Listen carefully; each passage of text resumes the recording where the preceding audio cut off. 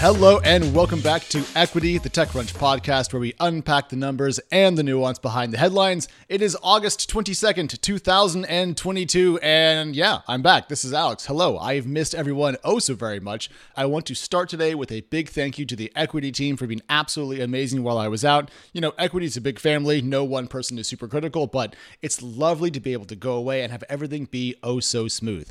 Also, we do have a new producer on the Equity team, so the family is getting larger. I'm excited about that, more later, but in general, glad to be back, although I am having my usual fears of, do I still know how to do my job? Well, let's find out. Let's start, as we always do, with a look at the global markets. What's going on over in Asia? Well, stocks are mostly down. Over in Europe, stocks are down. And here in America, well, stocks are set to fall at the open. I think that equities are essentially digesting the potential for higher rates. There's unease about the global economy's overall growth rate, and there's a lot of other issues that I don't think we need to recap here, but suffice it to say that stocks are not going to have a good start to the week. Turning to the world of crypto, there are no major price movements in the last day that we particularly care about. But if you extend the time horizon and think about the last week, well, Bitcoin is off 12%, ETH is off 17.5%, and Solana's token is off 21.5%. That brings the aggregate market cap for cryptocurrencies down to the roughly $1 trillion mark. And sure, market cap's not a great metric for crypto, but it does matter to the enthusiast eye. NFTs are still depressed in terms of total value traded, and the floor price for Bored Apes is on the way down. So if you care about blue chip NFTs, the news isn't much better. My favorite thing in the entire world is when a private company's information becomes public, and CNBC got its hands on some numbers from FTX, the crypto exchange founded by Sam Bankman-Fried, better known as SBF in the crypto world. Now, FTX is known recently for jumping into the crypto market when it was falling apart to buy or provide some capital to floundering entities. Now, if you think about the overall crypto market, Coinbase has been our key metric, but is actually a mostly US-focused look at crypto volumes. Now, FTX, while it does have a US arm, is mostly internationally focused. That gives us a very different lens into what's going on in the crypto world. So what did we learn from the CNBC report? Well, in 2020, revenue at FTX was $89 million, leading to operating income of about $14 million and net income of roughly the same amount. Now, in 2021, the company grew massively. Revenues scaled to $1.02 billion, operating income last year was $274 million, and net income in 2021, $388 million.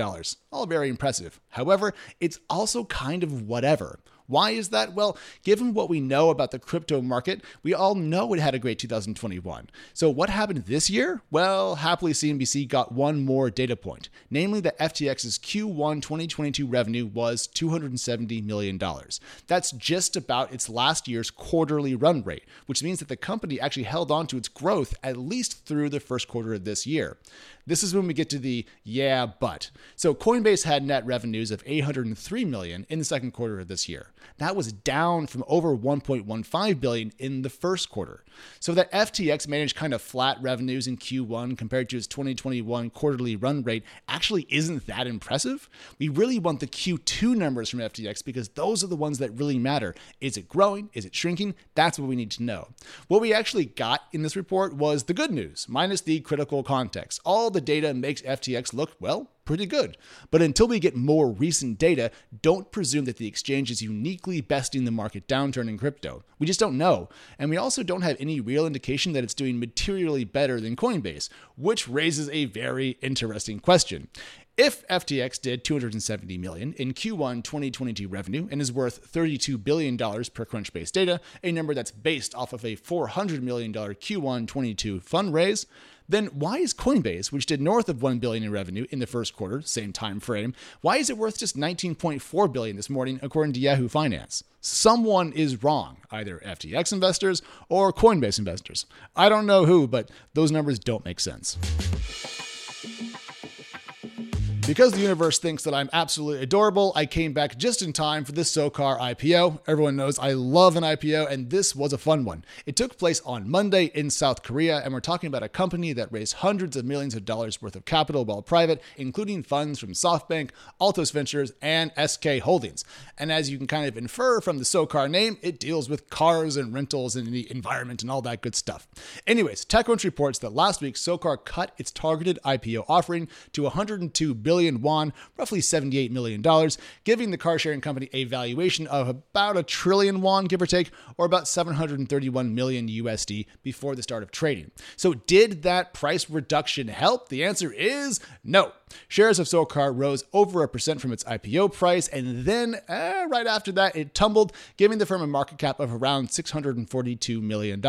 So why didn't the price cut help? Why did the company's stock still fall? Well, TechCrunch writes that analysts attributed the muted performance of SOCAR's debut today to an expensive valuation and slowdown in the IPO market that is reeling from the global economic downturn. So if a price cut leaves you still too expensive, what does that say about the IPO market? Well, nothing good, and that is a bummer. Perhaps if this IPO had gone better, we could have seen at least some more Asian IPOs. The US market for IPOs remains utterly frozen, but we can always hope that elsewhere in the world things are a bit warmer. Still, unicorns, please don't take heed of this result. Go public anyways. We want those filings. Thank you. Turning to our usual rundown of quick news hits, we're going to kick off with Tesla, which is raising the cost of its driver assist program. Now, this service, called FSD or Full Self-Driving, went from $10,000 to $12,000 back in January and is now going from $12,000 to $15,000 starting in September.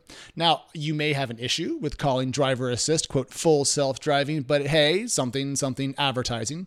Now, I wonder what is driving the cost increase. The price raise could help Tesla improve cash collection, provided that consumers are willing to eat the price change. We'll see. But I do wonder what sort of precedent it sets to have so much of the value of a car separate from its purchase price.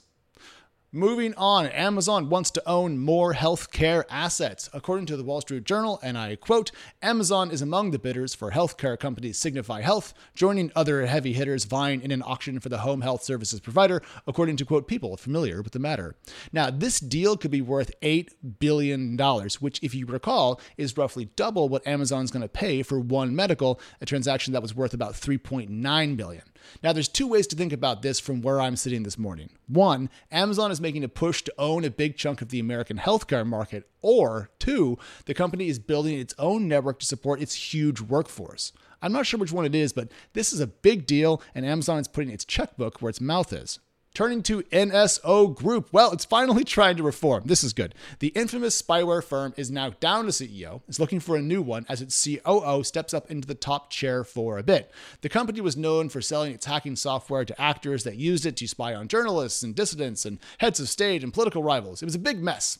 Now, Reuters reports that the company says that it will, quote, ensure that its groundbreaking technologies are used for rightful and worthy purposes. To which I want to say, what the were you doing before? And finally this morning, SPACs are dead. The Wall Street Journal reports that SPAC volumes in the US went to zero in July. From such high peaks to such a trough marked zilch. What a come down. I guess it will be traditional IPOs and direct listings from here on out. You won't hear any complaints from us. And that is our show for this Monday morning. Do not forget, we are not live this week, so we will be back on Wednesday morning and Friday morning. If you need more equity in the interim, we are on Twitter, where we tweet under the handle EquityPod. If you want more of me, I tweet under the handle Alex. All that's very good. You're lovely. Have a good week. We'll talk to you soon. Bye.